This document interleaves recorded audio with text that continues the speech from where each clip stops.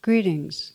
We offer these podcasts freely, and your support really makes a difference. To make a donation, please visit tarabrach.com.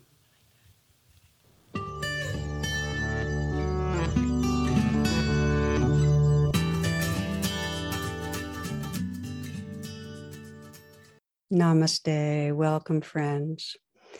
Tonight is part 2 of a two-part series called The Path of Spiritual Surrender. And in it, we've been exploring the 3 steps of letting go, these steps that can really alter behaviors that have kept us stuck and free us to live with undefended hearts. So my wish is that this might serve you well. Enjoy. Namaste and welcome. This class is part 2 of The Path of Surrender.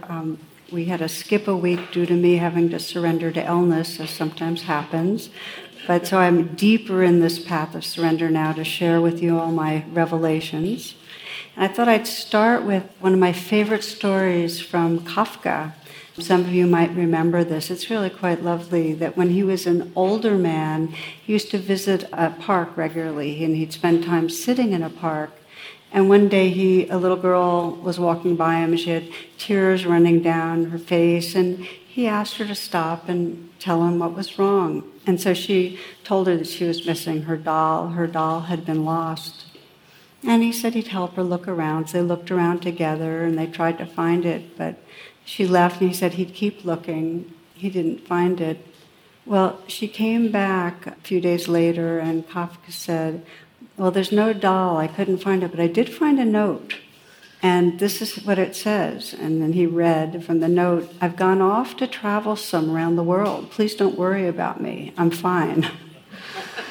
So the girl's somewhat relieved, and she returned to the park every week or so, and each time she returned, Kafka would be there with a note telling her about some of the wild and fun and beautiful adventures that this little doll was having around the world.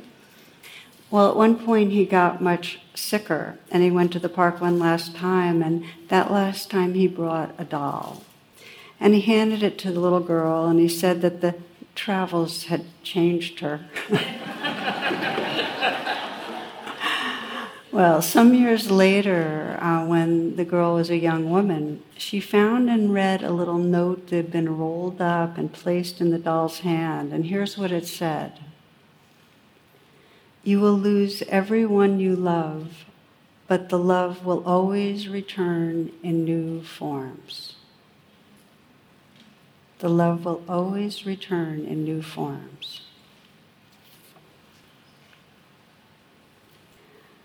So I think the inquiry is what allows us to be available. We all know this world is changing, coming, going. We lose everything. And how do we have our hands open so that we can still be available for the love that really does live through this world, so we can be available? And the given is that we can't control that this world is changing. That really surrender isn't really giving up. It's accepting that everything changes, that things go away. It's really kind of the definition. And that as we let go of trying so ardently to control things, if you notice, we're continually trying to make things go our way. Just when you're witnessing, just to observe yourself how constant it is, whether it's through our mind or our body, we're trying to manage things so that they work for us.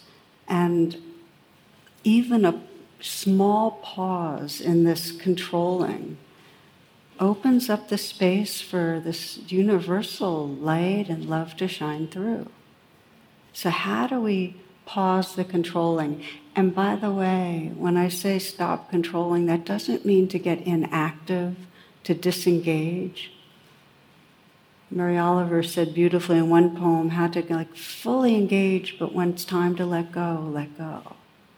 To really know when we need to stop controlling so mightily. And then what happens is when we have more open hands. There's a lot more wisdom and intelligence in how to make choices that really serve us. So the path of surrender, as we're talking about it, is not some exotic path that requires major renunciation. I remember when I started meditation, it was about 45 plus years ago, it was considered like completely exotic, like it was really considered out there and otherworldly. And I remember one of the first retreats I went to, the story that was shared was of a woman who decided to go to India to see the guru, because in those days you want to see the guru in India. And so she calls her travel agent, and her travel agent said, "Why don't you go to Florida like you usually do?" "All right, I'll make your reservation." So she goes ahead and makes the reservations for that long, long flight around the globe. And then the woman took the flight. She got on a train. It turns out she met some people that knew the guru and also knew the protocol, which was you can only speak 3 words. But she knew about that. She said, I know. Then she gets on this bus, and they have to take this long hairpin turn kind of bus ride, really kind of tight clenched muscle, it was a scary one. And again, people that were going to the guru's encampment were on the bus, and they reminded her, you know about the 3-word thing, and she said, I know. Finally, she's in the encampment in a long line to see the guru in his tent. And again, she gets to the very front, and his escorts let her know the rules, and it's finally her turn. She goes in to see him, and there he is with his saffron robes and his wispy beard, and she looks at him and she says, "Sheldon, come home." She was good. She obeyed. 3 words. We don't have to travel across the globe or necessarily go to 3-month retreats, although they can be wonderful. I've been to long retreats. But we don't have to do extreme things to be on a very profound spiritual path where we're learning how to let go when we need to let go.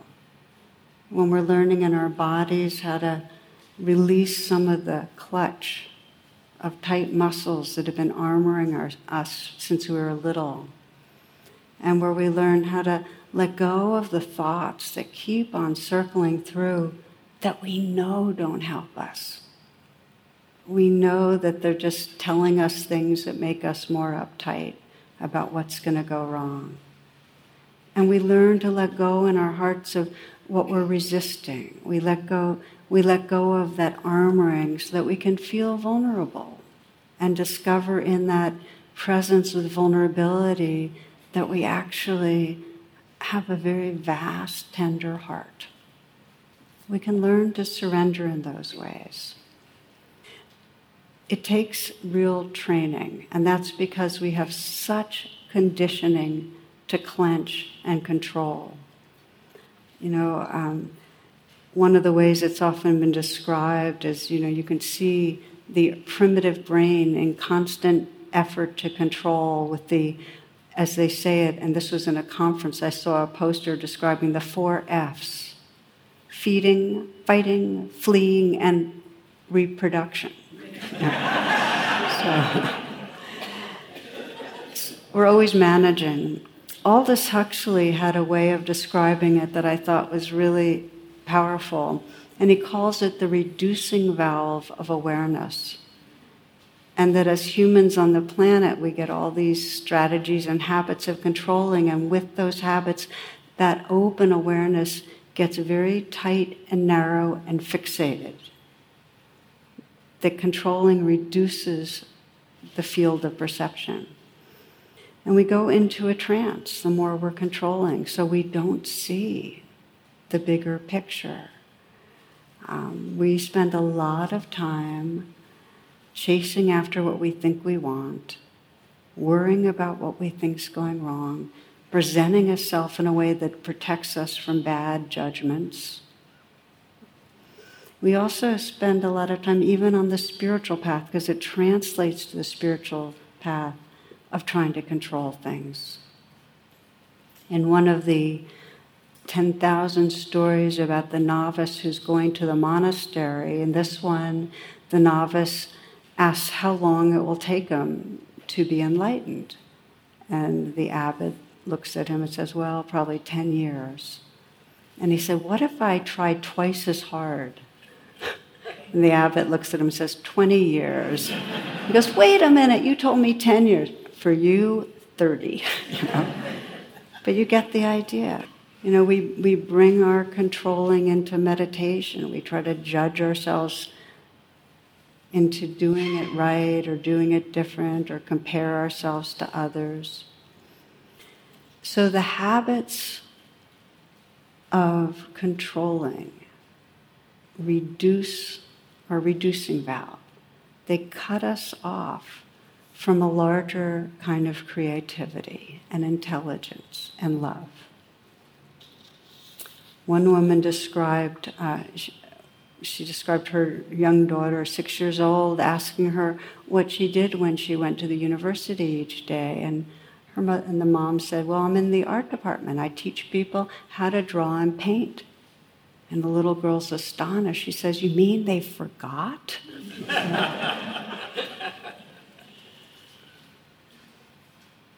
You know, I think of John O'Donohue, who says, you know, what did we do with our wildness? You know, he calls wildness really the wildness of God or the creativity of the universe. And what happens is that, of course, the more that in our upbringing there's wounding and there's a sense of threat and not belonging, the more tightly we have to try to control to get our needs met. It's not our fault. But the more we're controlling, the more the civilization binds us and we're cut off from something deeper. So what I'd like to invite you to do is just check it out for yourself, because it happens most obviously in relationships. We'll do a brief reflection. And what I invite you to do as you take a moment to close your eyes and take a few full breaths and bring yourself right here.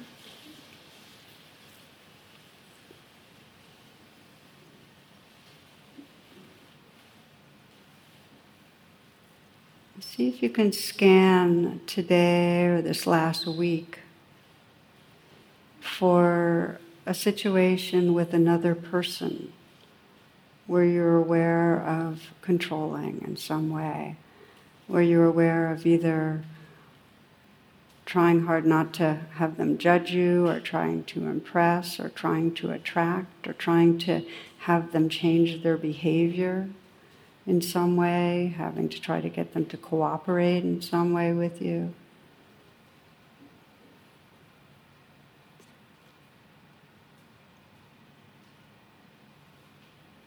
Some way that you are controlling and relating to another person, trying to cover over something, prove something.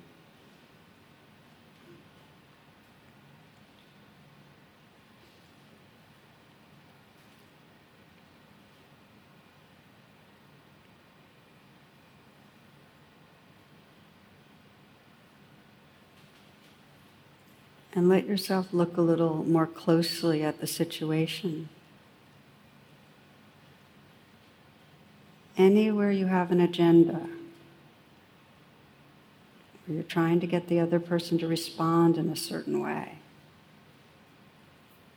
When you're trying to control another person, whether it's your child or friend or somebody at work or whoever it is, in this situation in particular, how present are you?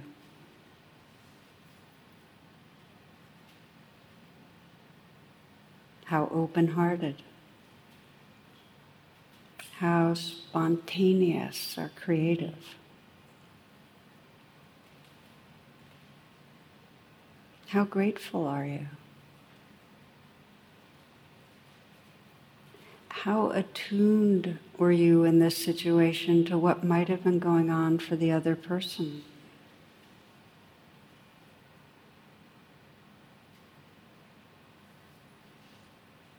And when you're controlling, do you like yourself?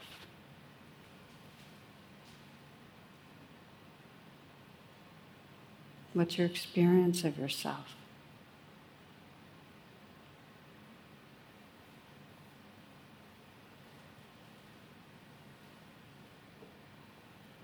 You can continue to look more closely at how we contract, and how you contract in particular situations. But more broadly speaking, controlling reconfirms a sense of a limited self, either a threatened self, an incomplete self, a deficient self. But there's not a sense of wholeness and presence. And when we're controlling, the other person becomes what I've often described as an unreal other. They're an object to, in some way, have an impact on, make change. So surrendering, letting go of the controlling, is a way of opening from that limited small self into true nature, into the creativity and aliveness and heart that's right here. And one of the stories I've heard, a mythological story that I like a lot that describes a bit of this process, it comes from Polynesia. And as the story goes, for eons and eons, the matriarch of the society would regularly go down to the river and shed her skin. And that was the ritual.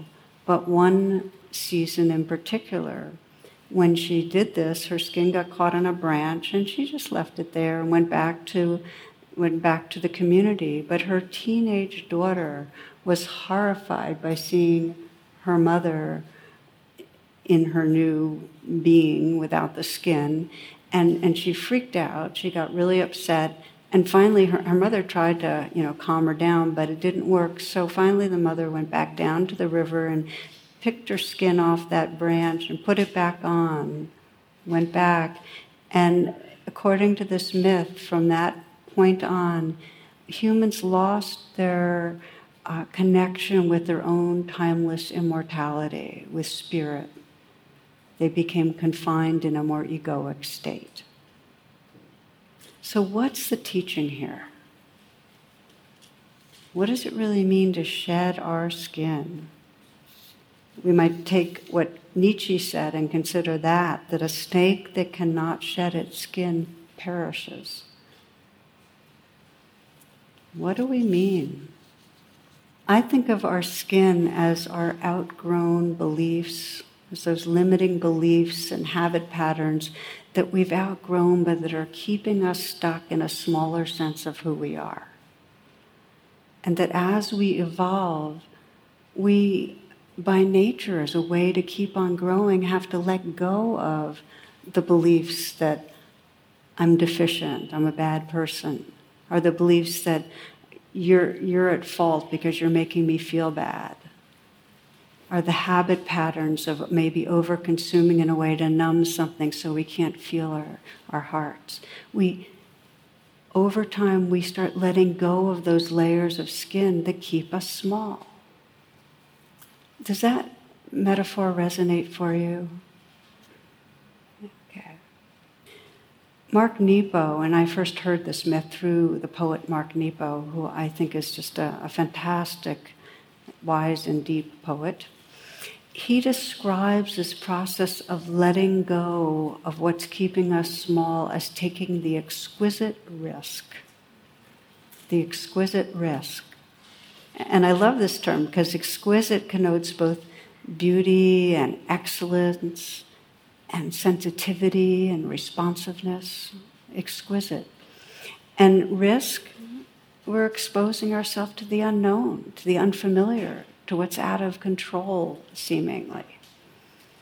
And yet, each of us, each of you on your path, in order to keep becoming who you really are, has to step out of the comfort zone. So this is where we're going to lean in a little more deeply now. Last class, we explored the letting go of skin in terms of 3 areas that we meditate, how our meditation actually trains us to let go of skin. Meditation is a process of letting go. And the first way that meditation trains us is that we're practicing to notice thoughts, but unhook, not live inside them so much. And this is a powerful and essential part of releasing skin. We have to be able to see, okay, there's that same thought of telling me of what's wrong with me. It's the critical voice of my you-know-who, whoever we've internalized, and here I am believing it. And the freedom comes when we say, wow, it's just a thought.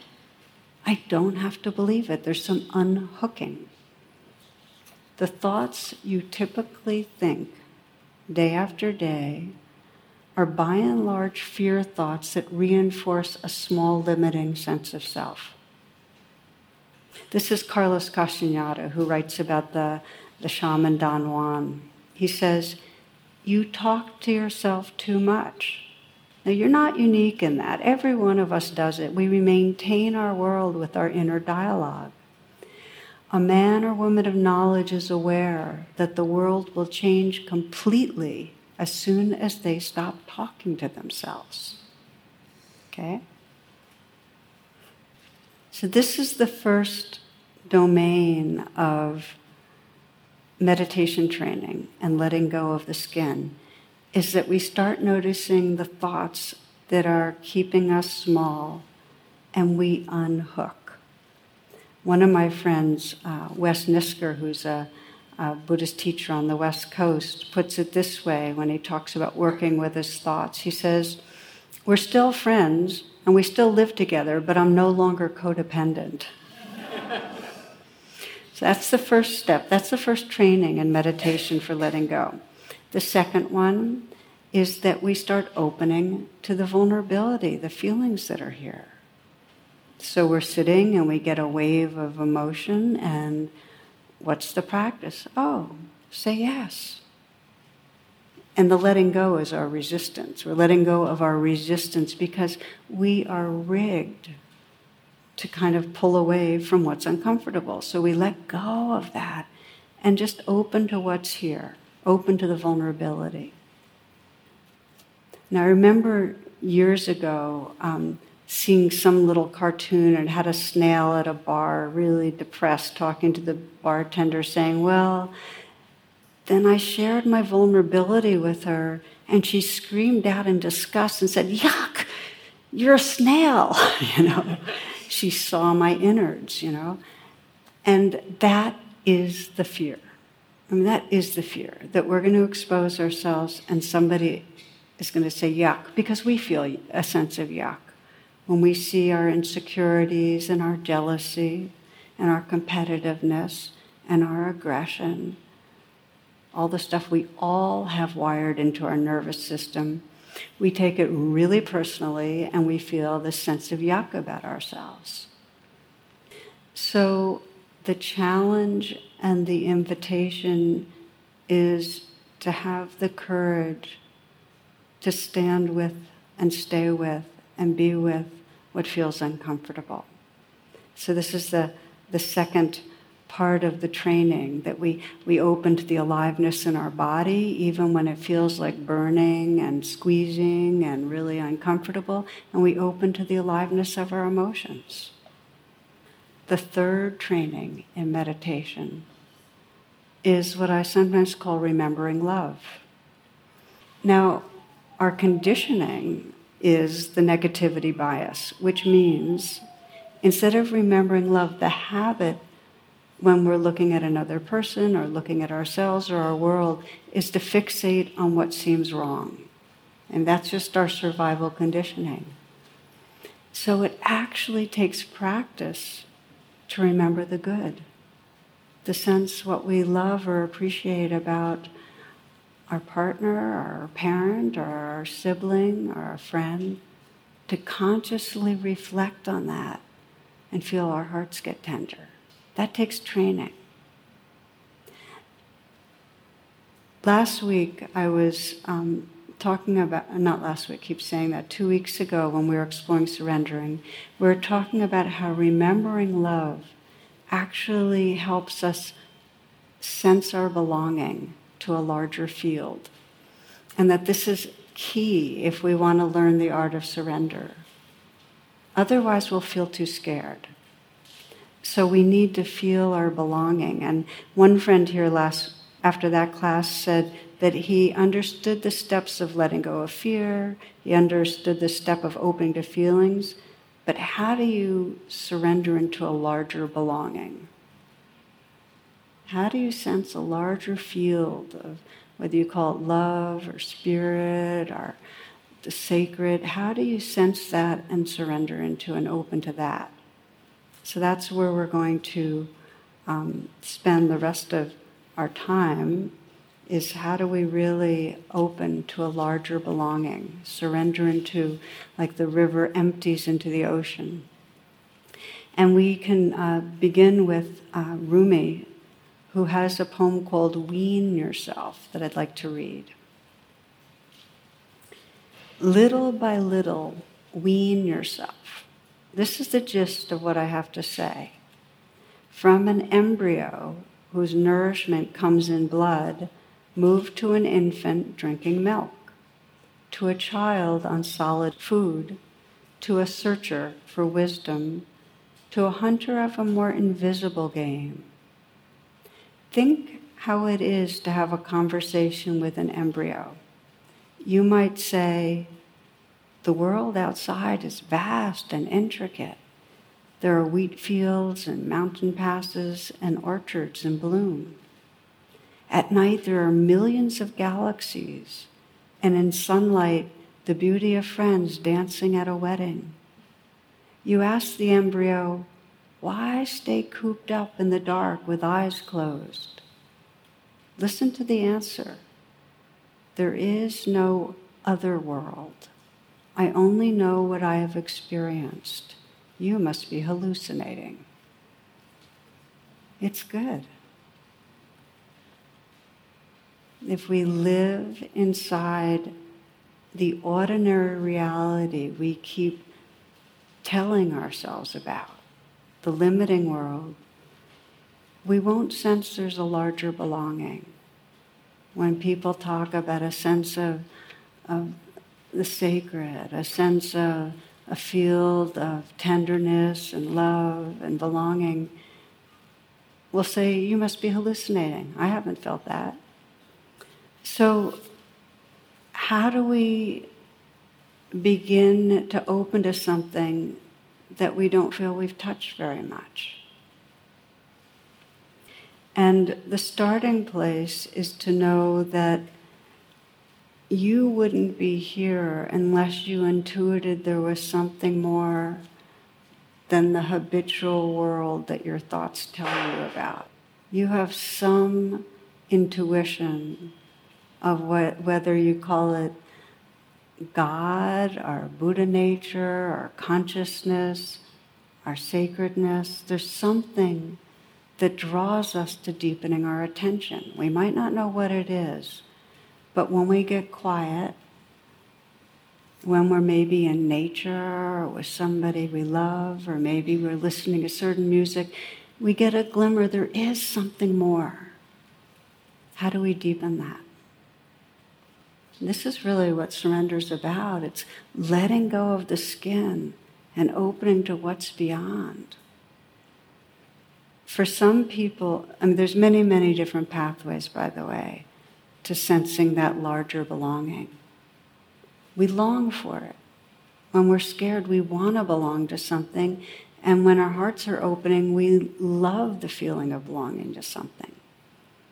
There are many pathways, and for this person who I mentioned who asked me about it, I started asking questions of when he felt some glimmer. And for him, it was when he's in nature. And we got real specific. We talked about his walks at Great Falls Park, which is, there's a Maryland side and a Virginia side, and it's a beautiful part of the river. And how when he'd pause and sense, he could take in the sounds, the birds, the river, the wind, the smells. Pausing, quieting ourselves a little, and taking in nature helps us remember that we belong. This is certainly part of my daily practice, to remind me I'm not the small self my mind tells me I am. As I just go down to that same river and listen and smell and look and take in, and often, just sense the currents, and that everything that's going on inside me is part of that changing flow. That's one pathway. A second pathway to remembering a larger belonging is in the moments that we actually get kind towards ourselves. Self-kindness, even a slight gesture of kindness, even just telling yourself, please be kind, will begin to soften and open some space, and you'll start sensing you belong to something larger. It dissolves an armoring and actually reveals a larger sense of really being part of things. The more self-aversion you have, the more gradual it's going to be in terms of developing self-kindness. One friend of mine, who's a wonderful teacher and also a scientist really, Shauna Shapiro, describes her path of beginning to find that belonging.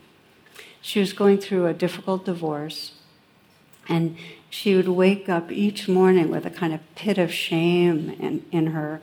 And her meditation teacher said to her, here's a practice for you. How about every day waking up and saying to yourself, I love you, Shauna. Just saying to herself, I love you, Shauna. And she said, no way. I can't go near to saying that. I don't believe it. I don't feel it. No way. And then she said, okay, here's a backup. Instead of saying that, how about just putting your hand on your heart and saying, good morning, Shauna? That she could do.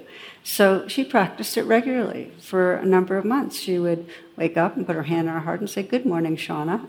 And it worked out okay. Nothing major, but she could do it. So then her teacher said, after some months, you're ready for the advanced practice. And the advanced practice was, good morning, I love you, Shauna. Well, the next morning she did, and she didn't feel anything, but she was able to say the words. And that's something. But she kept it up.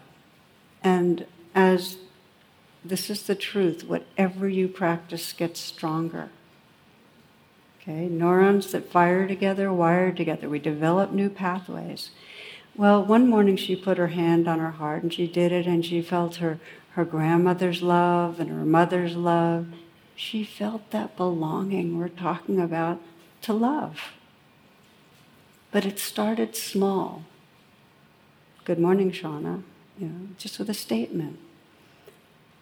The pathway of self-kindness, and what I've observed over the years in working with people, is an essential part of emotional healing and of discovering a larger belonging. Because we're rigged to be turned on ourselves, and it undoes it. It undoes and stops the war. And we stop the war, then we find the natural loving and tenderness that's always been there, but has been buried. So, self-kindness. Another pathway to feeling belonging is to receive it from others. And you can do this in real life, being in relationships where there really is a loving person and you begin to just soften and let it in some, and that can help to build the connection. And you can do it in your meditation practice. You can bring to mind somebody that you feel does care about you, and practice just softening and letting it in some. One woman I worked with some years ago had undergone a lot of trauma, and she was very, very cut off from herself and others. She longed to feel belonging, but she mostly felt threatened, and she was in a very abusive relationship with her boyfriend, and so she was in a state of pretty chronic fear. And I had her practice taking in love from the people she felt she could feel love from.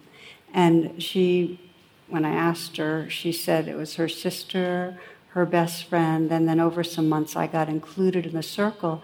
And what her meditation was, is she would sit and get quiet, and she'd imagine the three of us and imagine us just kind of pouring in love and taking it. And I'd say, well, what does it feel like? And she said, it's like being in a warm bath. I can absolutely float and let go into the loving. That was her practice, floating and letting go into the loving of three people. And what she found after a while was that gave her enough of a sense of connection that she could begin to be with the traumatic fear that was in her body. But that safety and belonging was the precursor to her healing. For myself, one of my most ongoing practices has to do with really setting, like I'm letting in the love of the beloved. And I remember when I first had a kind of awakening experience, I went to a retreat and I was feeling very, very turned on myself. The more I meditated, the more I sensed that I was really down on myself. And I tried all my normal strategies of, breathing and quieting and letting go of the thoughts and trying to offer love to myself. And it didn't budge. There was this core, like I was digging in my heels, feeling like, no, I am unacceptable, I am bad. And this was years after I'd been in radical acceptance, so just to say that I was really feeling stuck. And I remember as I got in touch with that really stuck place, it felt like there was some badness that was inside. And I kind of asked that place, what do you most need? And the words that came out were, please love me. And so I said those words out loud, and then I said them again and again, and I started weeping because I realized how much I longed to belong to something larger, to be loved by something larger, which of course don't we all? I mean, that's the primordial wanting the great mother of the universe to embrace us. That was what I was longing for, and I was so sincere and right in the thick of that longing and that prayer that I was quite receptive, and I just felt this pouring in of tenderness, like there was just this presence, this vast presence that was right here also, that was in some way touching or kissing my brow and just washing me through with love. And the sense was of melting, of just letting go into that. Well, since then, thousands and thousands of times, in some way, I have kind of called on that presence and in some way, invited and asked for that washing through and sense that letting go into a larger belonging. I would say pretty much every day at some point, when there's a sense of a kind of contracted small self, some part of me is going kind of like this, where my hands are offering that smallness, that unpleasantness, that judgment, that grimness, whatever, into that larger belonging. I do it so often. In 12-step programs they call turning it over, but in some way just letting my small self belong to something larger, that it happens instantaneously. It's not even okay, let me say the words, please love me. Okay, now I'm going to imagine a field of light. Okay, now it's washing through. It happens very, very quickly. As soon as I sense the contraction, in some way there's a letting go into. But it takes practice. I have done it thousands of times. So I thought we'd practice a little right now. This kind of letting go into something larger.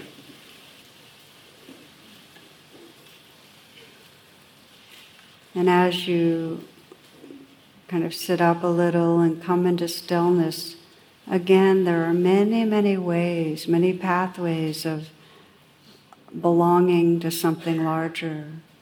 For one man who was in a 12-step program, it was the mantra, it's not my will, but my heart's will.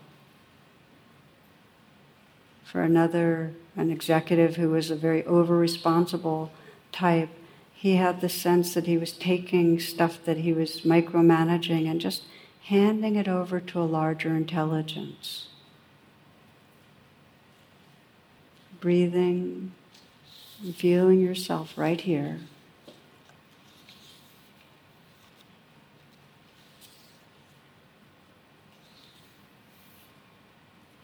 Relaxing with the breath.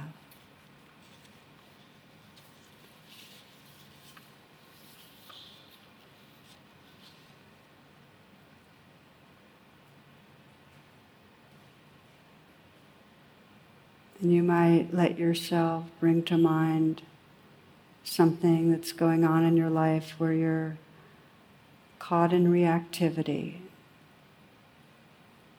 or you sense that your fears or your anger, your judgment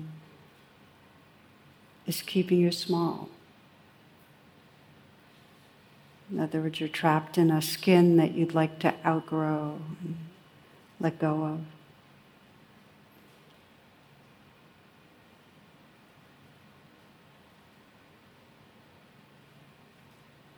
It may be that, like me, you feel like the skin is a deep sense of a part of you that's just bad or flawed.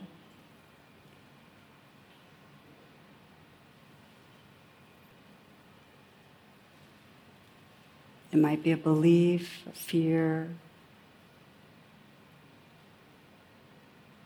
Might be an addictive behavior. Some way that you're resisting what's going on in your life.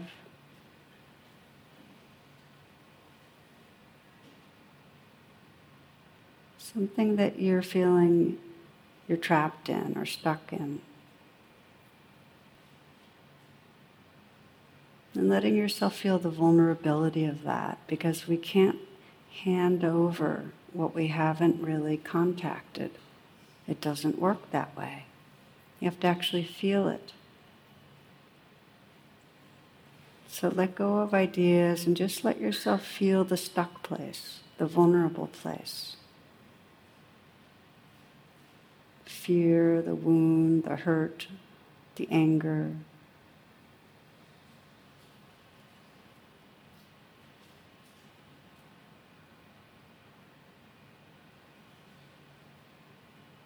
Breathe with it. Sense it as a wave in the ocean. And that surrendering is just that in some deep way you're letting it belong to the ocean. You're handing it over and letting it belong to the ocean.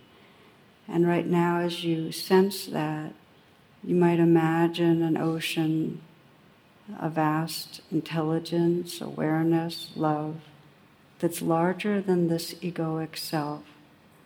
And just sense that you can in some way offer it into that. You might experiment with what I do, where I just, as if I'm holding with two hands and slightly bowing my head and just letting it be held by that larger universe, offering it up, handing it over. Or you might just energetically sense a letting go into something larger. The river releasing into the ocean.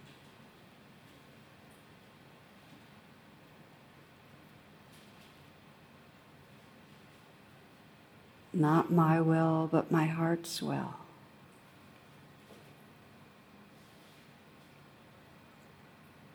And just notice the sense of beingness or presence that's here. That which is witnessing, that which is aware right now. Notice what shifts in your body. Notice your heart.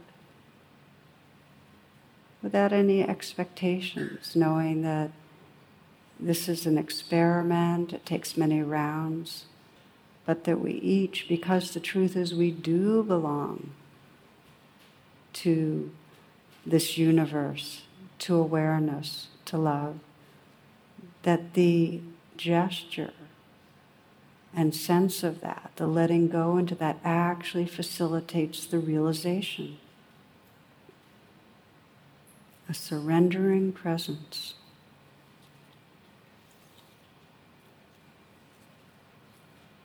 You can continue with your eyes closed to just explore in these moments what happens when you surrender thoughts. Just let go.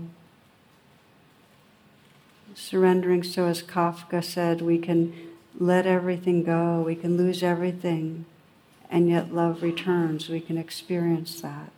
Letting go of thoughts. You might sense what wants to let go in your body right now.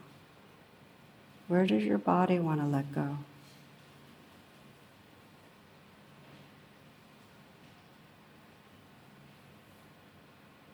You might sense what you're unwilling to feel and letting go of any armoring. So you just open to what's here.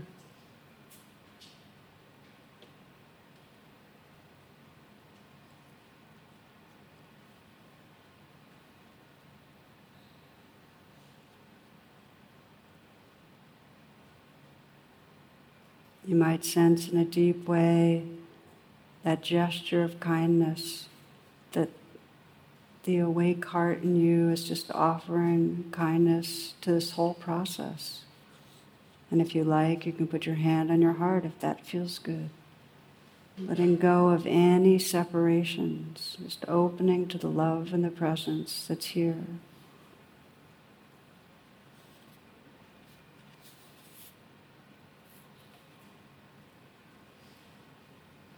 Letting go into the aliveness that's right here.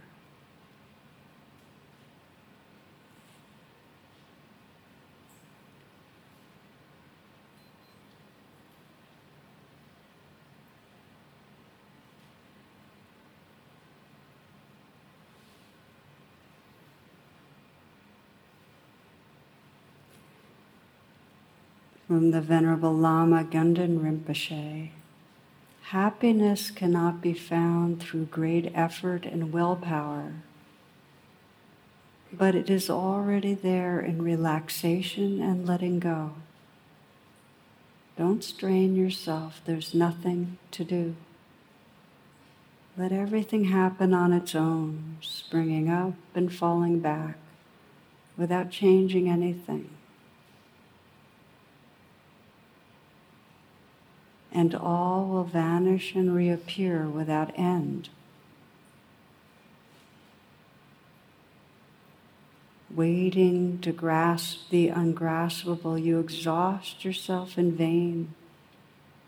As soon as you relax this grasping, space is there, open, inviting, and comfortable. Nothing to do. Nothing to force, nothing to want. Everything happens by itself.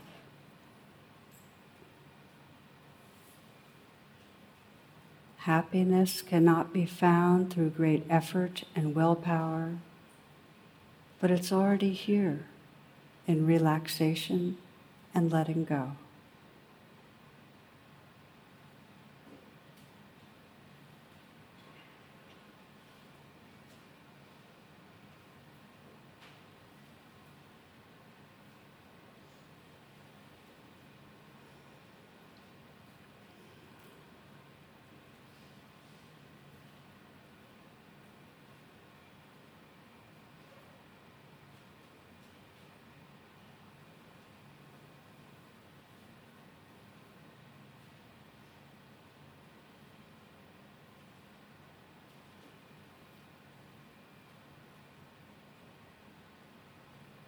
Namaste, and thank you for your attention. For more talks and meditations, and to learn about my schedule or join my email list, please visit tarabrach.com.